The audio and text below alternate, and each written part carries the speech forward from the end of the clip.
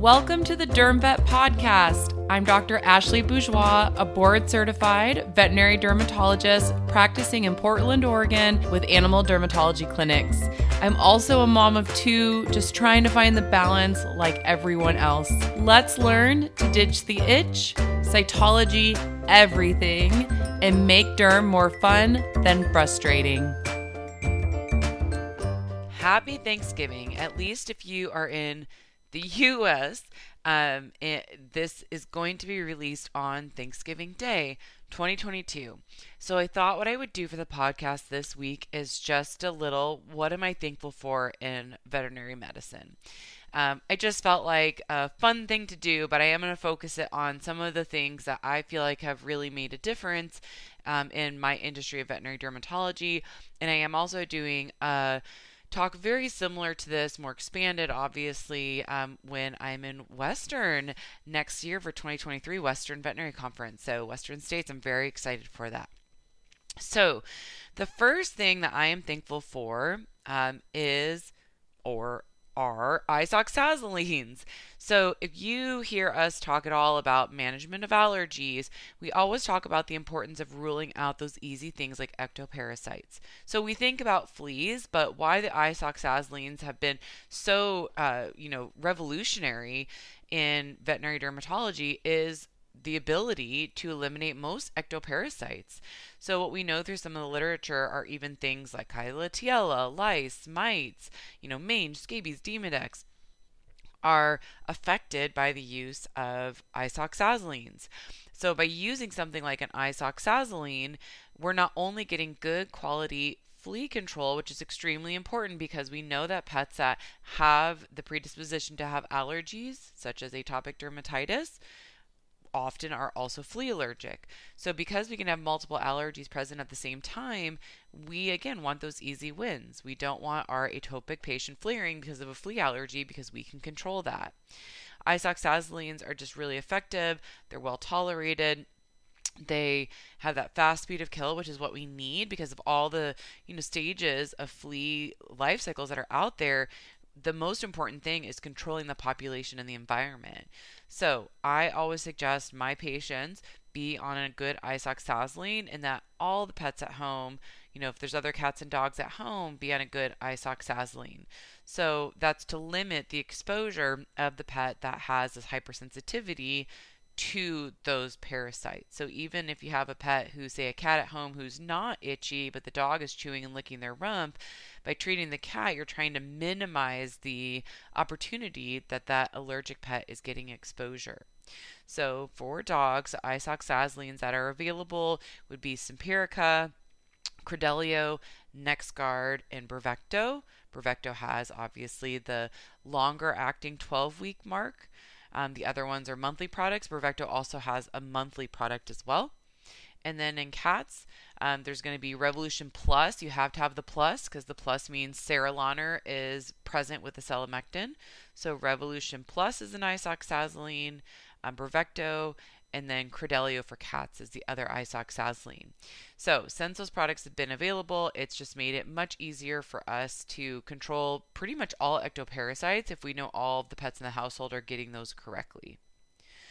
The second thing that I'm very thankful for in veterinary dermatology, and they've been around for a bit now, but when I first started practicing dermatology in my residency, we didn't have these products, and clearly they have changed the game for management of dog allergies, and that will be the interleukin 31, the IL-31 inhibitors, so Apoquel and Cytopoint. So clearly the fact that they are very quick, we tend to have minimal side effects. We don't get a lot of the side effects like what we see with steroids. Steroids can be very quick to minimize itch, but of course we're going to get increased drinking, urination. In Apoquel and Cytopoint, there's different reasons that I choose one over the other, kind of depending if I'm doing a workup and I want that quick start and stop. Apoquel can be great if the pet's over 12 months of age just to get them comfortable fast, but then also have the ability, say you're doing a diet trial, when you feel like the pet's been on the diet long enough, you can stop it and see very quickly whether or not the pet gets itchy because it's truly an atopic patient, or if it doesn't get itchy because we're on the right food and it's a food allergy patient. So that can be really lovely about Apoquel is that stop and start. Apoquel also affects other interleukins, so interleukin 2, 4, 6, and 13, besides affecting interleukin 31, so it can help obviously with things like inflammation. Cytopoint is really a great therapy, especially because it is such a targeted therapy. Interleukin 31, it's a monoclonal antibody specifically to interleukin 31.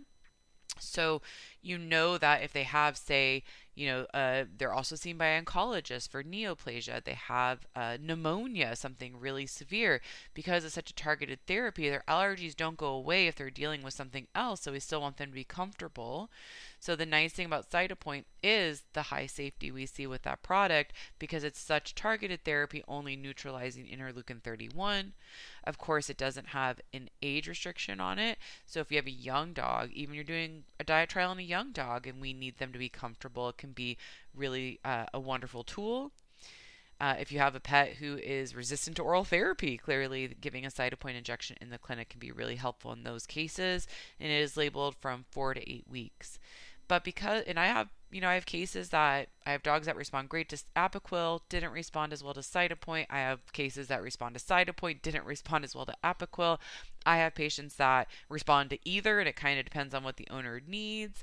I've had cases that don't respond as well to either, and we have to move on to other options. But predominantly, we do see great efficacy in speed as far as reducing the itch with these two therapies. So they are the ones that we tend to reach for the most for anti-itch therapy in our cases as we're waiting to start immunotherapy or as a way to keep that pet comfortable as a long-term mechanism as well.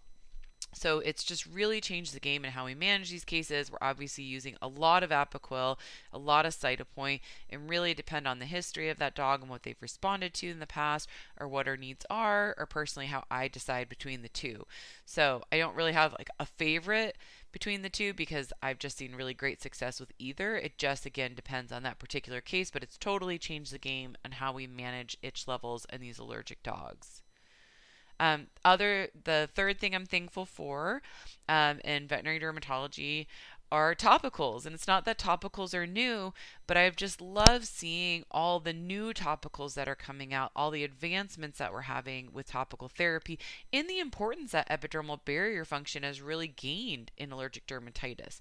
The other therapies, like the anti-itch therapies, are great, and of course we need those, but I just love how we've dived so much in the literature into epidermal barrier, the role it plays, that it's a genetic defect. We see cracks and, crevices in the skin. We know that dogs with atopy, even if their skin looks pretty normal, when they're tested and looked under electron microscopy of their non-lesional skin, we see abnormalities. So we know that genetically, if you're an atopic dog, you have abnormal skin. So being able to reduce the amount of infections, be able to treat active infections with topicals like chlorhexidine, and just to also for maintenance. I think that gets overlooked. Maintenance therapy with topicals. So think of some of the products that have come out, like the Duxo S3 Calm that has Ophitrium in it, or all the other ceramide products, or the Dermasense. Things that really focus on restoring that epidermal barrier, even from a maintenance standpoint. So in turn, we hope to get less infections.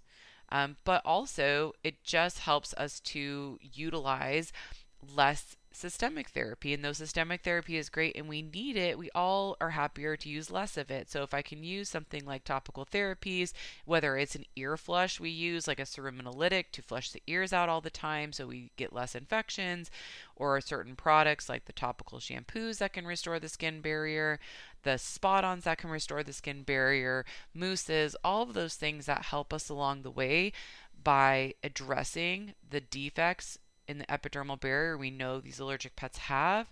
I think it's just great that it's gained so much attention, and I'm very thankful for that because I feel really fortunate to be in a specialty where we have an external organ, right? We can touch the skin, we can massage the skin, we can flush the ears out. A lot of specialties can't say that. If you're dealing with a liver infection, you can't massage the liver. I mean, I guess you can if you go in with surgery, but clearly it's not something we're going to be doing on a regular basis at home.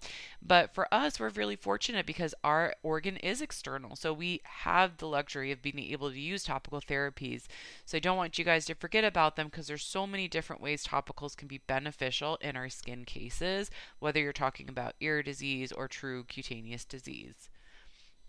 The fourth thing that I am thankful for as we're going through our little Thanksgiving list is just a general thankful for the advancements in veterinary dermatology and veterinary medicine in general. But I just love that I see so much research, literature coming out, new products. That's how we get the really advanced products like the monoclonal antibodies in our field, is through all the literature and recognizing some of the breed differences we see in allergies, right? Like think about the Westie that tends to get really yeasty and lichenified and elephant skin with their allergies. There's like a different predisposition we can see with some of these cases. Think about the German Shepherds who get deep pyodermas and get, really draining inflamed skin. There's so many differences we can see between some of these breeds, and we're getting recognition of that. We're getting more research into that there's probably lots of different things that truly affect allergies. Maybe there's a world one day where we test them for several different gene differences, and based on what their genes are that give them atopic dermatitis, maybe we'll know certain therapies work better than another. I'm just spitfiring here, but I just think it's really cool that we're seeing all these advancements, between the epidermal barrier, the breed differences we see, the different interleukins that affect their immune system, or how they react to these pollens in the air, or why are certain dogs breeds predisposed to things like food allergies.